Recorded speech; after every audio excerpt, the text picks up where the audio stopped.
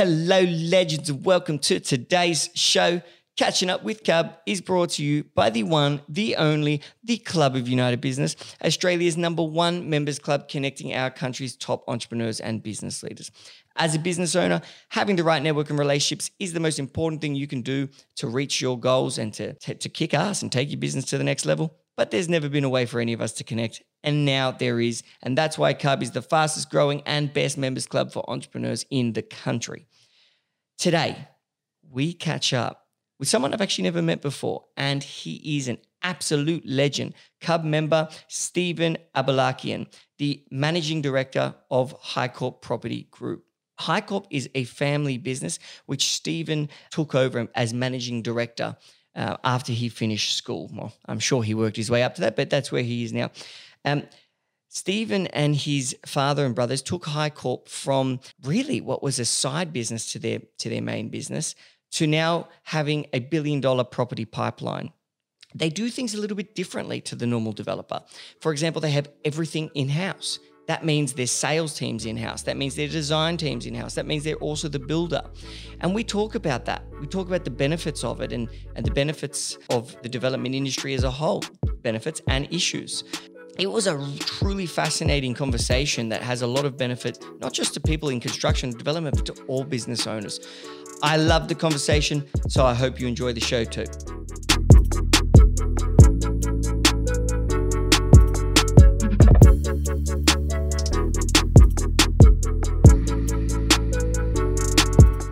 And we are live. Welcome to the show, Stephen. How are you?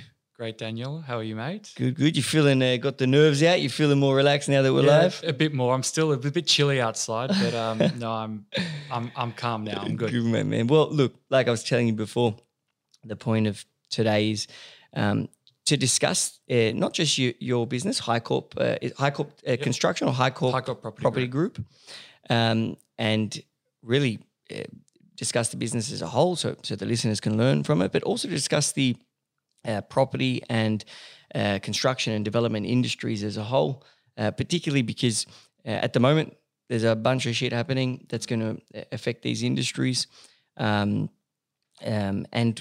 let's just flesh it all out. So that's what we're going to do. Sound good? Let's do it. Awesome, my man. Why don't we start by, because this is the first time I've met you, why don't we start by getting to know you a bit better? I do know that you went to uni, you studied economics, was it? Mm-hmm. The day after you finished your degree, the day you finished, you joined the family business, and 1 week later you got fired. No, the day after I finished school. Oh, so high school. Yeah, so I finished school in 2004, finished the HSC, and then went straight to working with Dad. Mm-hmm. And I mean that's the best time ever in your life, right? Finishing school to schoolies is like you never have that time again. Yeah, I agree. And I was probably not really working that much. I was more partying and all that. Well, the way I see it, I think one of the companies that Dad invested in had a bitty bad day. I think it was in a shit mood, and I should have been at work. This is like 5 days out of school finishing, right? And I think I can't remember exactly what happened, but I needed him to pick me up from somewhere, and I just got smashed on the way home. And he said, "Don't come back. Go get a job." So, and I remember, he says the story that my mum and my grandparents, everyone was like, "Oh, you can't do that. You can't do that to your son." And he said, "Well, I don't give a shit. Sorry, that's what's happening." And I hated him for about 5 minutes. But then, looking back, it was an awesome, very important thing that he did, and I can see why he did it. Big lesson. And speaking about your father, so your dad started the company, obviously. What year do you remember? So it was developing properties throughout the sort of the 90s. Not going to say it was on the side, but project here, a project there, and probably early 2000s was when he sort of did a pretty major project for him at the time. It was 30 townhouses down in Narembeen. And I think at that point, sort of for him, that was the new career path. Well, not career path, but, that's what he wanted to do. Mm-hmm. And then a few years later, I've come along and joined the business, and, we're, taking that path of development very seriously. That's a very common thing in property and development, where people will start to dabble do, a townhouse or a couple of 4 units, or they'll start doing small developments, particularly people that may have a business like a builder or someone that has a business that's in a trade. And they start kicking off these smaller developments. Their goal is to actually become developers.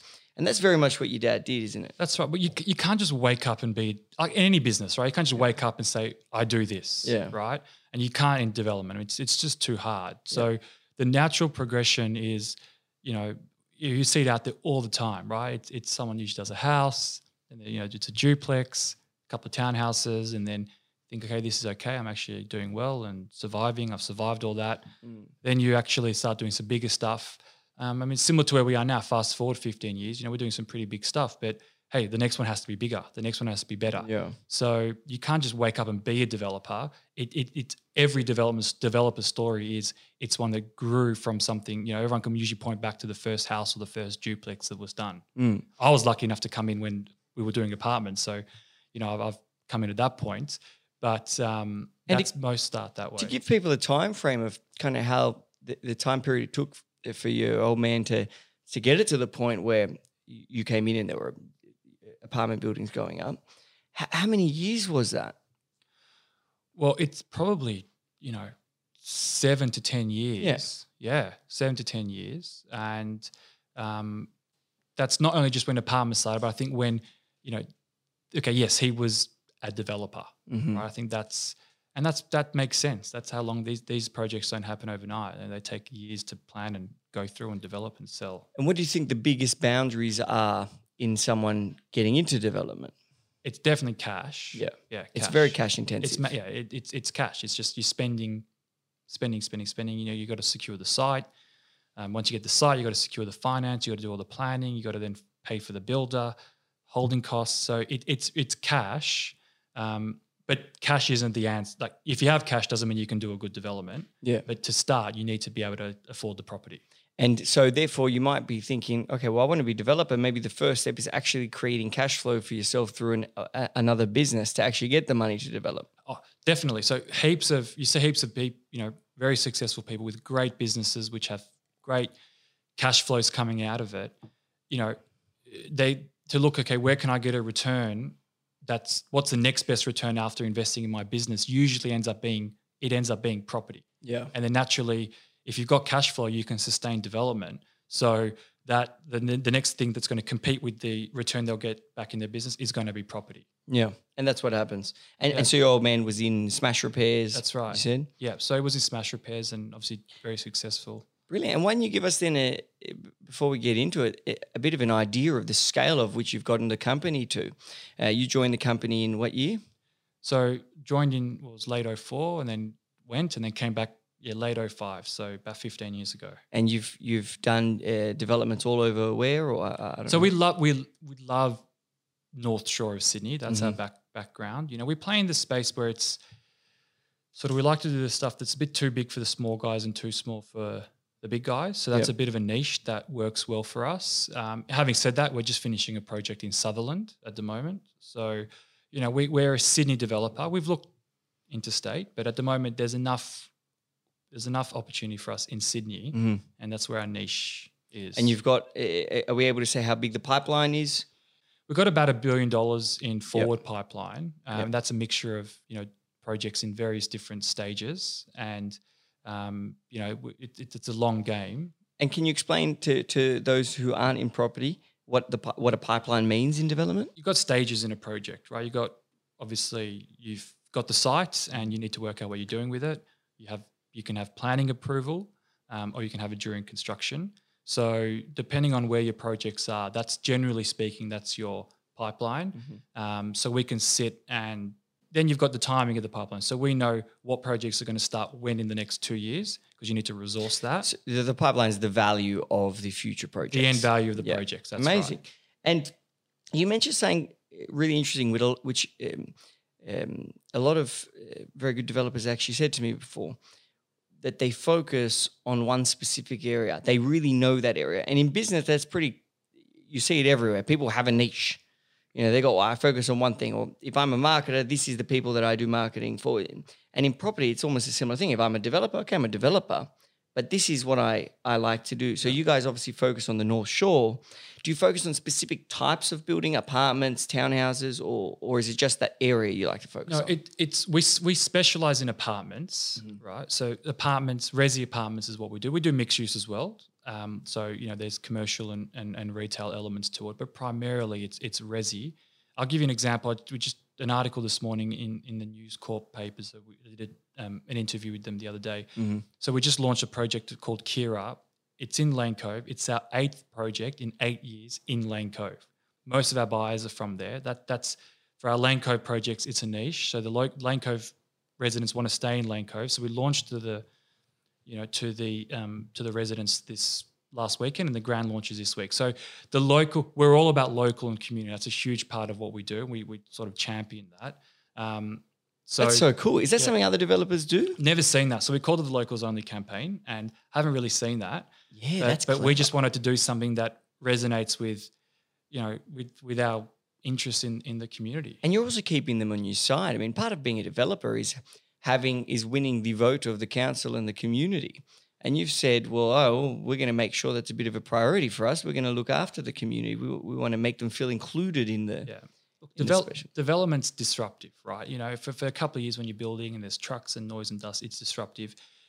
Our goal is, and not in a fluffy way, in a real way, like we want to come in and leave a community better than we left it. So usually we take a bunch of crappy old dilapidated houses with, sewerage and stormwater networks all connected and which shouldn't happen, and all this mess, and come in and try to leave it a beautiful place. And so the community is a really big part of it. So this was our way of saying, hey, thanks to the community. And we had about 200 people come through, which was actually pretty amazing. Jeez. And is a lot of your market that buy those units, are they people downsizing already in that community? So I think right now, and it changes a lot, first home buyers are probably the biggest part of our inquiry and demand right now. We do still get a lot of upgraders, so people that are have a 1-bedroom now and want to move into a 2-bedroom. Kids are coming, or they're getting married, or whatever it is, and we have the downsizers as well. So we try to have enough mix for everyone. But one thing that's really, really key at the moment, over 90% right now is owner occupier. So investors, we're not targeting investors. They're not a big part of our demographic. And then as a developer, how do you actually discover and do the research on so how do you create a target market so obviously you're building this development. Yeah. How do you actually go about figuring out who the different target markets are? Yeah. So and then market to them? We also do the sales and marketing in-house. So we've got agents that we sell probably 98% of our properties are sold directly through us. So we're talking to the buyers, we're talking to the people, on a daily basis. So that information, and we're all in the same office, that feeds to us real time, and we take that and then we have the architectural team in-house. So we're constantly making changes and design decisions based on actively in real time responding to what people want, And so would you say that's a pro to one of the things we want to talk about today, like we discussed, is the fact that you do have everything in-house. It is almost an end-to-end everything. And we want to talk about cons if there are any in that too. I'm sure there are pros and cons to everything, but one of the pros then is in fact that you are so close to your sales team, you are hearing what they're saying and therefore able to build the next building or the next development with that in mind. Definitely. Look, that's a huge positive of it, right? It's happening. It's all if we had an external agency, let's say that, you got to meet with them once a week, or you meet with them once a fortnight, or whatever it is, and you get the information. It's a 1-hour meeting, and you're trying to work out what are we doing, how do we make changes, how do we adapt? Whereas these conversations happen, 5 times a day. It's literally on the. We've had examples where in the display suite, an agent's been with a buyer. They said, hey, I've got a buyer that wants these 2 units to combine them. They send a WhatsApp to us. While they're there, a sketch gets done with the design team, and a potential floor plan layout goes back to them in the same spot. Now, that doesn't happen all the time, but that's an example. If we didn't have that in-house, that's a 3-4 week exercise. So your team is very interlinked. The different functions of the business are just in communication. Definitely, and that's a key. That's a key to how we operate. But how do you plan for a future development? Because if you're hearing from if you're hearing from the sales team of a current development, their feedback on people wanting to buy, how do you know? How do you build a building with a target market in mind? How do you find what the target market? How do you discover what the target market? So we do be? research. We do research by developing in relatively the same areas. Mm-hmm. We have a pretty good understanding of what the people want, and so that's a benefit. That's right. The area. Exactly right. So if we went and did a project, in Melbourne tomorrow, that would be a whole amount of research that we need to put in and go through, etc. Right. If we found another project, on the North Shore, we could start designing today because we know what the buyers want. We know what they're looking for. The challenge sometimes is there are different councils have different planning controls, so you can't always deliver exactly what you want because you need to comply with the different councils' planning controls. But really, it's our own over the years built up IP that helps us and plan research and real time feedback from buyers, which helps us design what the next project's going to look like. Yeah, and the more focused what you do is, the more focused on the area, the more in-house the team, the more consistent the projects. Like you said, you're building up this knowledge, this IP, which only you guys have. That's right. And that is a competitive advantage in the market. If someone wants to come into your market, if they're not from your market, they don't have that IP. And if they're new coming into your market, they want to stick in your market, well, you're already well ahead of them. Yeah, I get other developers calling me saying, hey, I looked at the plans you lodged. Why'd you put so many 3 bedrooms? We all know each other. Yeah. When you say, well, that's what they want. That's what people want right now. So, okay, I better go put some, okay, thanks, right? So we get people looking at what we're doing, and I'm not saying imitating or copying, but just, they call us and say, hey, why'd you do that? Yeah, they're learning from you. That's right. And you guys are quite open. You've been in the past quite open to sharing that knowledge with them? Yeah, look, it's because you do run the risk of competition, no? And yeah, we do. We definitely do. Development's a game of titans. It is, but we play the long game, right? Yep. I'm pretty young, and I plan to do this for another 50 years. So for us, it's 34? 33. 33, yeah. So it's a long game, and we're not sitting there and giving people access to all our info. No, it's not that obvious, but we're not afraid to be transparent of what we're thinking and why we do things, how we do them, because we've got conviction in that.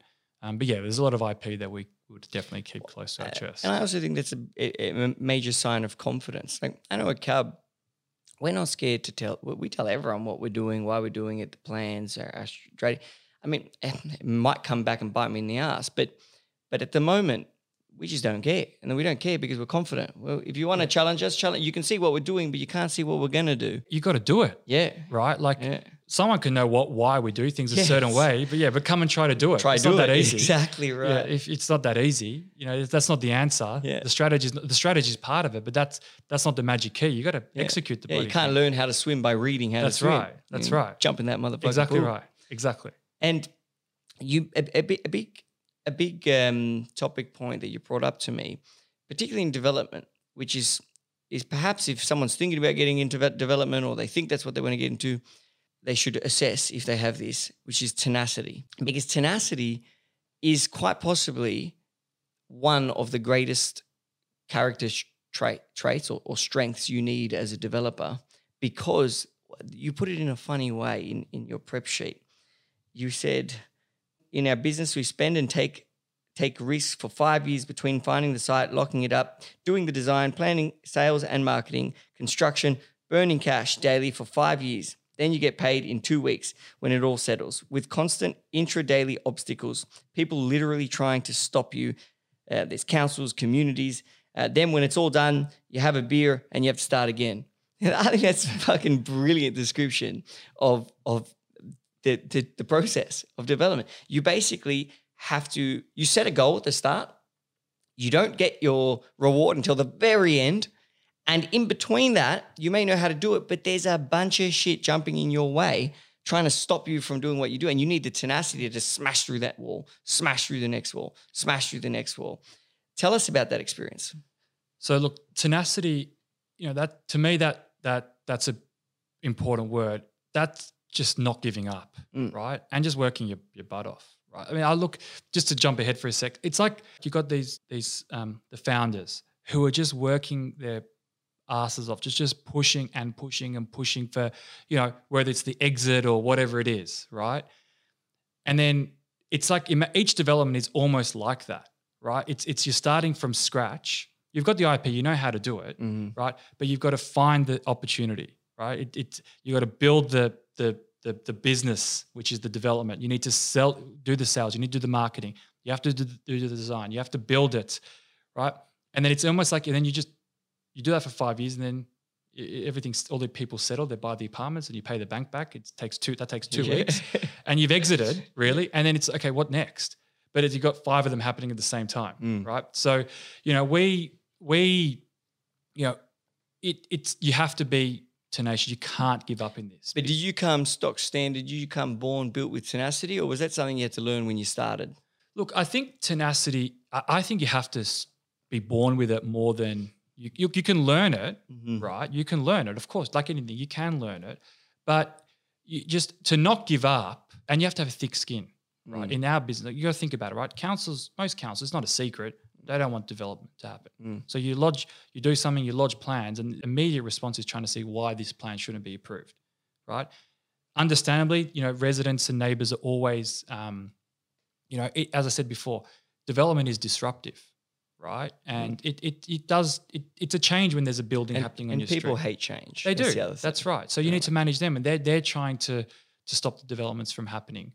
Then you've got competitors, and then you've got market dynamics, and banks don't want to fund and all that. So it really is daily there's something wrong. Something's trying to stop this from going ahead. So you just need to, roll the sleeves up, pull your head down, just you got to smash through the wall. Just a tenacious problem solver. That's right. And if tenacity is something, or not giving up is something that's just in you, you're born with, certainly handling problems is something that you get better at.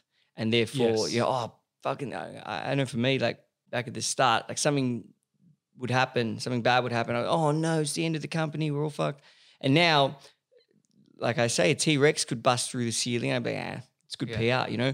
So it's just a question of learning that, hey, wait, I can overcome these obstacles and they don't actually kill me. I can get through them. Yeah. And that's the learning aspect, perhaps. Definitely. There are stuff that would have caused me to lose, 10 years ago, I would have just lost sleep and, had to work all through the night to try to solve, which now it's a one phone call conversation. But there's a new thing today. That replaces that, right? Yeah. There's always new obstacles. And they get bigger. The bigger the company, the bigger the problem. Yeah, that's right. And it's just like we learn, like you're always learning. I always say, even to my team, I don't care if you make a mistake or, you need help with an obstacle, whatever it is, right? It's just, if you just don't make the same one again, right? But don't let that mistake or obstacle that you can't overcome be as a result because you haven't been smart about it or you haven't tried hard, like you haven't tried or you've been lazy, right? So I think that can teach that. You can definitely teach that to just work through those obstacles and definitely not let it emotionally get you down. It'll leave lots of days going, man, this is too hard, right? And then you think, well, if it's hard, everyone will be doing it. So you just wake up the next day. Me and you say a lot of the same quotes. I reckon Laura was sitting there like nodding her head thinking, fuck, this sounds like Daniel talking. Okay, well, that's good.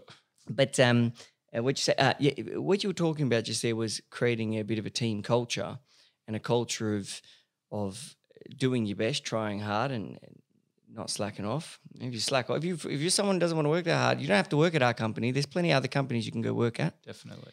And not just that, but if you are working hard and you are giving it a shot, well, we don't care if you make a mistake, but you have to be smart enough not to make it again. You have to learn from that mistake. And are there ways that you implement that culture creation into the company? If the mistake is because you were lazy or didn't think it through, like to me, that is the end of the world. Like that's just unacceptable. If you just said, hey, I gave this my best shot and it just wasn't the right call, that's cool. We'll coach you, we'll explain to you how to not make that mistake again. So there are two very different types of mistakes. In terms of the culture, I was saying this morning to one of my guys, come to me with don't come to me with the problem, come to me with the solution. Love that. Yeah. So you're going to come to me, here's the problem. Yeah, cool. But if I'm going to solve the problem, I don't need you, right? Come to me, tell me what you think the solution is, and I'll make the call where that's the right solution. 100%. So I think it's a shifting of trying to shift the way the team approaches things. And I'm not some expert at this. I'm learning every day. I'm trying to learn every day and make, myself and, especially with I've got, two brothers in the business as well, from partners in building this culture. We're not experts, but I think our job is just to help coach the staff and the team, or staff's not the right word, the team to just constantly just get better and better and better. And it's almost like you're giving them ownership. Don't come to me with the problem, come with the solution. It's almost like saying, hey, wait a second, you're just as smart as I am or more capable than I am. You should be able to come up with a solution. And it's giving them more power. It's almost saying, I believe in you. I believe you can come up with a solution. Hey, come check it with me. Come talk to me about it, because maybe I've learned a lesson before. Maybe I've got some feedback on it. But it's almost like giving them ownership over their role. If things get hard, give it a shot. If you come and the solution's wrong, well, it doesn't matter, because you've come and we've spoken about it. And maybe we've come up with a better one. But getting people in the habit of thinking about, hey, how can we fix this? I think it's like ownership. It makes the owner's job easier. Because nothing, as in your job, yeah, because nothing is more annoying than someone coming to you fucking complaining about things all the time. It's like, hey, if you need me to solve all your problems, I've got my own problems to solve. Look, 100%. Like, what is the point of someone constantly coming to you with only the problem? And you get in the trap sometimes as in the leadership, as the leader, right? It's hard to constantly say, hey, come to me with the solution. It's like, oh, well, this is what you do, right? So it's also pressure on you. You've got to be strict with your own discipline to make sure you're constantly saying, hey, now where's the solution? Okay, what's your answer? What do you think? That's the hard part of changing that culture. But once they get it, and they get the confidence, as you said before, the ownership of the job or the task or whatever it is. So then most of the time, if they find the solution, they'll know it's the right solution. They don't need to actually come to you. They'll just go and solve it. Yeah. And then they feel, and they're actually better. They're better at what they do then. They're learning, which is what you should be doing, having a culture of a culture that encourages getting better.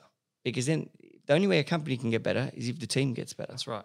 And you either find new people or your existing people get better. That's right. And that always has to continually happen. That's right. And it doesn't always work, no. Right? It doesn't always work, but you can see that, when you get the members of your team who just in themselves, they just want to get better and learn. And I see it a lot. They come to me and they've done something and there's a better way they could have done. Just you can see it in their eyes saying, I'm not going to. Next time that ain't going to happen, right? And that's what I love. That's to me. Then I thrive off that, and that's the energy that's the energy for me personally that I thrive off. Seeing my team do smart things, like there's nothing better than that. Yeah, that's the best. And seeing them improve the next time they don't make that mistake, or the next time they use that lesson. That's the definitely. best. And obviously, so it's a family business. You mentioned your man's there. You got two younger brothers in it with you. What's your opinion on, my situation's very similar to yours, but there's a lot of people that might say, it's so easy for you. You already started. You already had money. There was already a business. What's your opinion on starting a business as I guess we did, with a bit more support and structure and knowledge and resource, as opposed to starting from scratch? Yeah. So definitely, I wake up every morning and think, I was like, how grateful. How grateful. Yeah, so that's the first thing, right? But secondly, that just says, well, hey, for me personally, my bar has to be higher than someone that didn't have that. Yep. So I know I've had that opportunity. So it's like, 1 + 1 has to equal, 5. Yeah. And if it doesn't, then from a personal point of view, that's not good enough, right? So I think if you acknowledge that, there's a lot of people in that situation who take it for granted, and you see it and you think what an opportunity, it's been wasted. For me, I think, well, you take that and go, okay, cool. Well, that means for me to what success means, it's just got to be even more. Yeah, I fully agree. And you can look at your dad, you'd be like, hey, he did this with starting from very little or much less than what I started with. Surely I can do a lot more with what I've started with. And look, I'm lucky that brothers, we're lucky that we've got a dad that you're better than me, so yeah, you go do it, right? Not a control freak at all, which is from day one, right? So basically, from the beginning, it was like, okay, well, I can do what I need to do without being hamstrung at all. Which is even more of an opportunity, right? So the bar's even higher. Yeah. So we're lucky in that regard, and also 2 younger brothers, and we work, touch wood, we work famously well together, and we have the good blow ups. We're in sync. We read each other's minds, and that's another challenge, right? Yeah. So we're three brothers. Well, we can't have 1 + 1 + 1 = 3. It's got to equal 5. Otherwise, what a waste of that opportunity. I agree. I think gratitude is the main lesson there. And, not everyone wants to work and do business. That's the other thing. There's a lot of kids or people who come from families of wealth or business that they don't want to work. And that's completely fine because they don't have to. And also, not everyone wants to. But sometimes when you have that nice marrying of that super hungry, ambitious girl or guy person that is married with that great opportunity. It's almost like when great ambition meets great resource, and it explodes. It's like the Big Bang. And, a new world is created. I'm going way off metaphorically, but did you know what I mean? It's that marrying of ambition and resource, and that's what you see.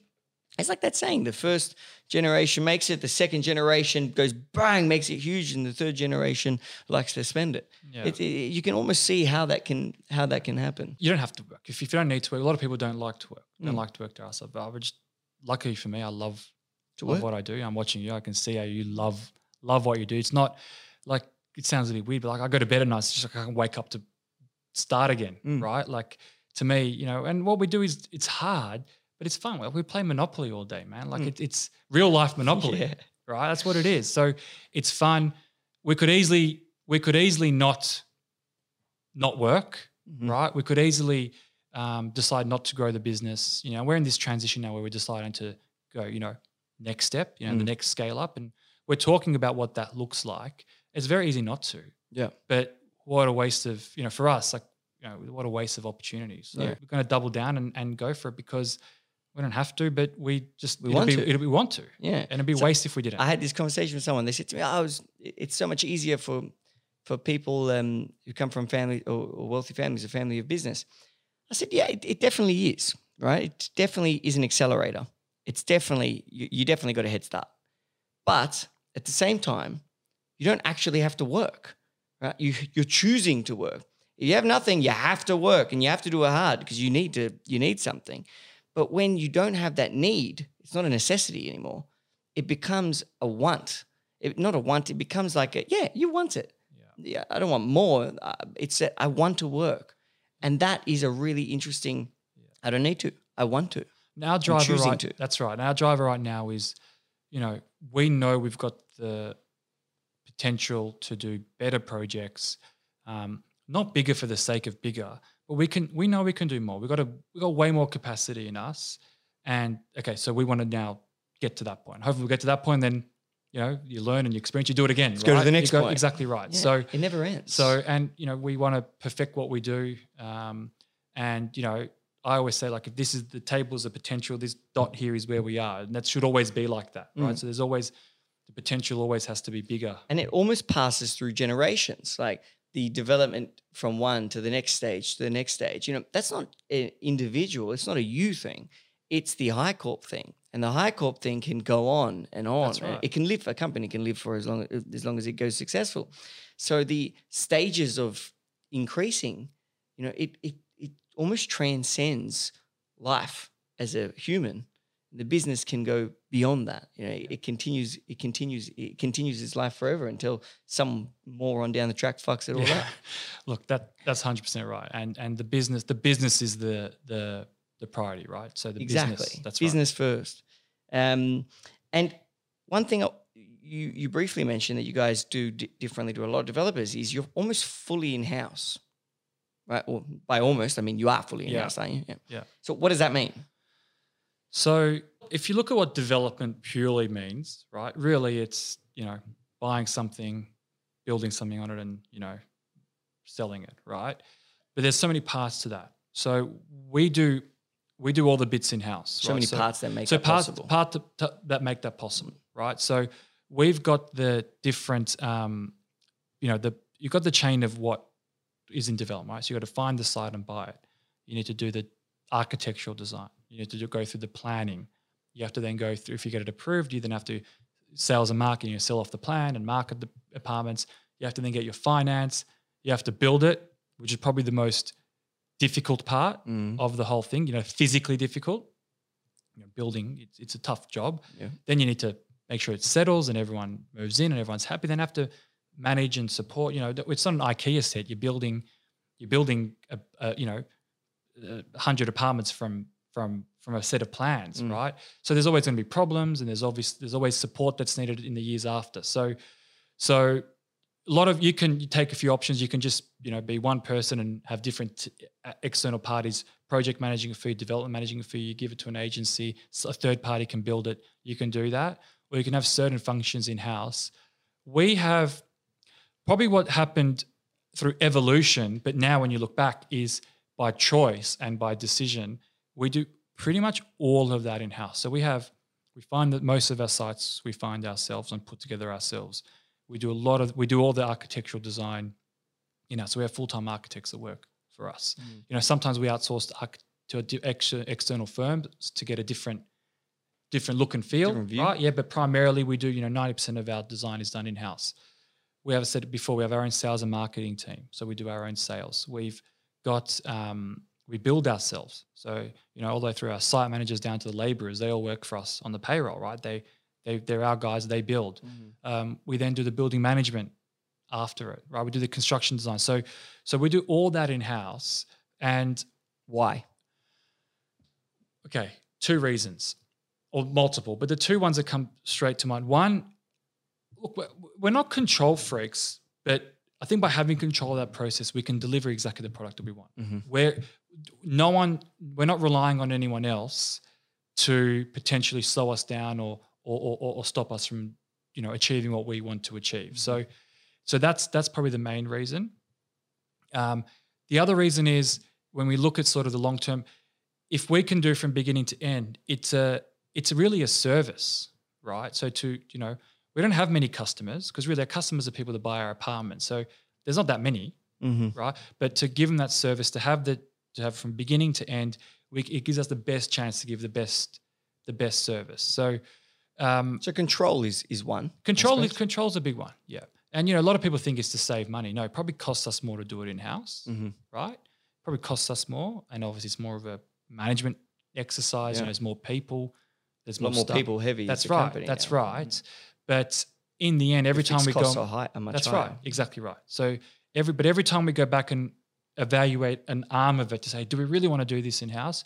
We always come back to, here are some good examples of why, if we didn't have it in-house, what could have gone wrong or could have gone differently. And we always come back to, we need this, we want to have this function in-house because we get a much better outcome in the end. And so control is one thing you mentioned. You mentioned there were two. Is there a second? So, the customer, the service, right? Okay, so when we control all those bits, right? You got to, why we do all the way to the end is obviously so we can, have the service to the customer, but also even like an internal service, right? When we're doing our architectural design, way at the beginning of the piece, if our construction team is part of that, if our sales team is part of that, all that IP is built in from the beginning. Whereas if you said, hey, XYZ person, go and design this, here's a brief. You then have to go through it again when you want to get ready for it to sell the units off the plan. Then you have to go through it again when you want to build it and get construction documentation together, as an example. If you can have that if you can have that team huddled around a table, that all happens from the beginning, which means it's much more seamless along the way. And was this a decision that was made at the start of the company? No. It happened, or was that something that just happened because you were doing better that way? It's evolved over time. Right. So the company didn't start like that. No. Because that would be too cost heavy for a new developer. You couldn't start like that. You could go and shut shop and start a new development business like that if you have the experience of being a developer, but you couldn't start like that. It's just something that's evolved over time. But it's we don't leave it that way just because that's how it is. We still evaluate it and we agree that this is the right model for us. And what do you think the cons are? Cons There's are got to be some negatives. yeah, to well, it. it's more work. Yeah, Right. More you- management. Yeah, more management work. We need to physically oversee each of those steps from a detailed point of view, Mhm. right? You need to manage the staff and the teams to achieve those outcomes. Mhm. You know, there is more headcount, right? Definitely. So there would be the cons. Higher fixed cost. That's right. Higher fixed costs, and you know, but also opportunity, right? So the time that might go into that managing that process, that is time that gets taken away from, you know, on the business type stuff. So it's a real truly in the business versus on the business conflict. And so then, how do you manage each of the teams? How do you run the management of the teams? Is there a head of each team? And yeah, so we're very so as business owners, we're very hands on, right? So we're very hands on, but yeah, we've got people, you know, in each team to manage those teams and those processes, and our job is to get the best out of them, and it's constantly changing. You know, we've got a couple of new, you know, senior people starting in the next couple of weeks to take some of those teams to the next level. Wow. So to free, and mainly the decisions are to free us to go concentrate on some of the growth. The future of the company. That's right. And speaking of the future of the company, the future of the industry has probably greatly, or there would be some effects from what's currently happened with Yeah. COVID in the market. How do you think COVID has affected the development industry? I've chucked my crystal ball in the bin. Yep. Right. The crystal ball is gone. Yeah. It's in the bin because, you know, there's no point in looking into it. Second week of March, when the government, you know, shut down a lot of things, you know, we weren't sure. It was very uncertain. You know, the biggest risk that could have happened to us would have been for our business. So I'll get to industry in a sec. Would have been shutting the sites down. Right. That would have affected us, but the flow-on effects of that could have been massive. Right, from an economy, point of view. housing supply, etc. Luckily that didn't happen. Our sales dried up as soon as this all started because our display suites were shut down. We couldn't have open home. So that affected us. From an industry point of view, look, the main thing is, I think, confidence. Right, I think the confidence is definitely the headline impact from what's happening right now. Consumer confidence. Consumer confidence, yeah, purchaser confidence. Now, linked to that is, you know, confidence in them to get finance. Right, confidence in them to sell their place if, you know, when they come to buy. Confidence in the market not dropping. You get all these articles out there about, you know, all these bad things that happen to the property market. That shakes people up without doubt. So mid-March to mid-May or early May was dead. Nothing happened, and don't let anyone tell you otherwise. Nothing happened in property. In the end, though, May for us ended up as our biggest month in the last 2 years. Why? Definitely some pent-up demand, right? But also people at home. People, you know, this is gut feel for me. I can't point to, there's no anecdotal evidence to say this is it, but people just at home and thinking, hey, okay, I've got time to think about my property decision. I've got time to think about my family and life decisions, right? And May's, we're not in boom, right? So don't get me wrong. It's not like we're getting bowled over. No. But it's life has come back. Yeah, compared to in a recession or in an economic crisis, we are doing all right. That's right. It's kind of what the, it is. the bottom line, though, is, you know, housing, you know, shelter is what we, if you look at it simply what we do, we just put a roof on people's head. Yeah. It's pretty, that's just in the simplest way. Do you think the way you're designing the apartments may change in the future? For example, they may be at home working. Yes. So we've been doing that for a while, right? So we just started at 106 units in Lane Cove, which the DA design was done, you know, a year and a half ago. And we just started construction. We had a fair few sales, you know, pre-COVID, and we've started. The demand now, the units that are the most popular, you know, the 1+, we call them plus the Zoom room, right? Or the study. 1+ Zoom room. That's right. The 1+ study, 2+ study, or multi-purpose room. That's a decision that we've made a while ago, not because we thought the pandemic was coming. No, but just, you know, we know that the way people are living is changing. So now they are the ones that are the most sought after. Is that because of what's happening right now? Probably. But but it's for us, it isn't some drastic design change that we're going to undertake. What happening now could have just accelerated Exactly. the need for it. That's and right. emphasized it. Yeah. And obviously you're building in the same areas or similar areas all the time. So brand reputation must be something that is key for you guys, because you want residents of these areas and to know, okay, HighCorp's building, they always build quickly, efficiently. They're beautiful buildings. Their buildings always, the apartment's always great, because you do have these. I mean, a big issue with the development industry is that you get these developers come through, build thousands of units, and then the fucking ceiling falls off on day one. Obviously, when you're building in a specific area, or just any company in general, brand is important. But specifically, if you're in an area, that would be very important for you guys, would it not? And what do you do to create that positive brand? So think about how, as a developer, think of where we start from, right? There are three groups that can't donate to political parties: tobacco, terrorists, and developers, right? So we're in the category of big tobacco and terrorists, right? Like that's what we are. Like we're singled out. So you already, it's hard. It's hard from a branding and reputation point of view. You're already on the back foot, right? But it's important, right? As I said, we're playing the long game. So for us, the brand and reputation is super important, and you don't always get it right. I mean, we're not going to say that we are just amazing. Of course, it's we jackhammer on, 7 o'clock in the Sometimes morning, annoying. and there's dust, and trucks hit the car across the road. That happens, right? That happens. Our job is just to manage that and just try to minimize that from happening. Yeah, sure. As I said before, we're not. These buildings aren't. It's not an IKEA set, right? You're building these buildings of, like there are 100 different subcontractors minimum that all have to come together and put a building together, right? Which of them have, dozens of staff, like hundreds of people coming together, and everyone's got to work together and put this thing put the building up. Of course, things are going to go wrong. Of course, there's going to be leaks and cracks and all that. Of course it is. So we are trying to, design those out as much as we can, get that right from the beginning, and also in the quality of our execution. By being the builder, it allows us to control that as best as possible. But also, we've got a team that stays after to manage that. So last year, the biggest challenge we had last year was all the stuff going on in Mascot and Opal Towers, right? Everyone thought, those buildings, media said that those buildings fell over. Does that mean our building's going to fall over? So that was a big challenge we had. So just reinforcing, hey, we are everything. We're the designer, we're the developer, we're the builder, and we're the support team that stays in there for 7 years after you're gone, and we're the building manager.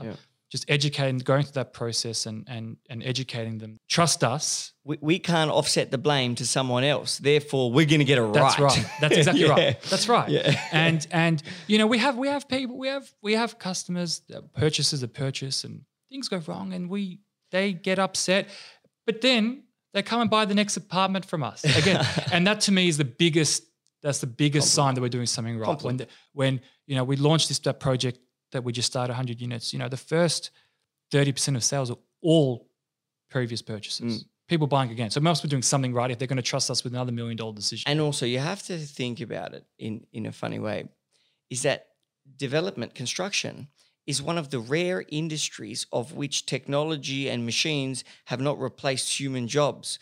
Technology doesn't make mistakes. It just cookie cuts your pens and your cups and your plates, and constructing those things is very simple now. Whereas constructing buildings, hundreds or thousands of units of apartments, right, that's a human doing it. That's a person doing it.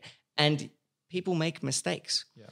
And so while there are mistakes, okay, yes, but we're also employing a shit ton of people and fueling the economy far greater than any other industry would be, because a lot of other manufacturing industries don't have people actually building it anymore. That's right. Look, maybe we should give developers an award. Yeah, that'd be nice.